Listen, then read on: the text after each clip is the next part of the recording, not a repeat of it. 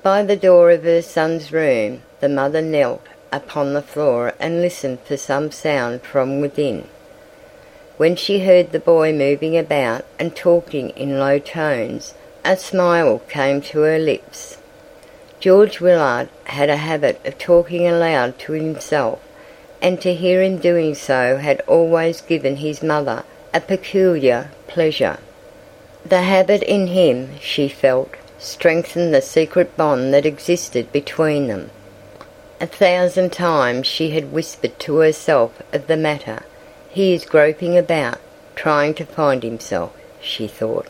He is not a dull clod, all words and smartness. Within him there is a secret something that is striving to grow. It is the thing I let be killed in myself. In the darkness in the hallway by the door, the sick woman arose and started again toward her own room.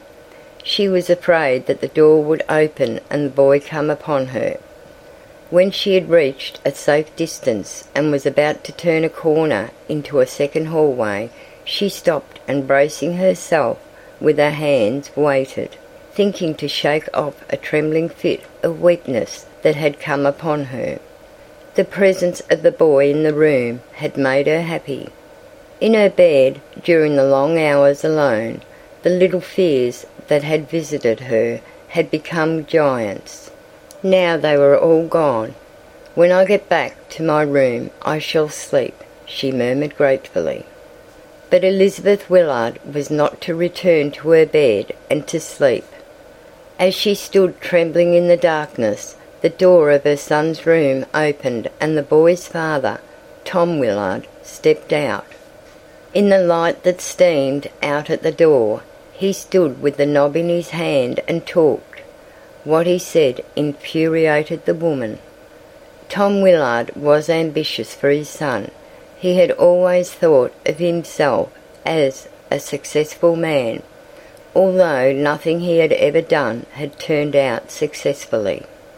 However, when he was out of sight of the new Willard house and had no fear of coming upon his wife, he swaggered and began to dramatize himself as one of the chief men of the town. He wanted his son to succeed. He it was who had secured for the boy the position on the Winesburg Eagle. Now, with a ring of earnestness in his voice, he was advising concerning some course of conduct. "I tell you what, George, you've got to wake up," he said sharply. "Will Henderson has spoken to me 3 times concerning the matter. He says you go along for hours, not hearing when you are spoken to and acting like a gawky girl. What ails you?"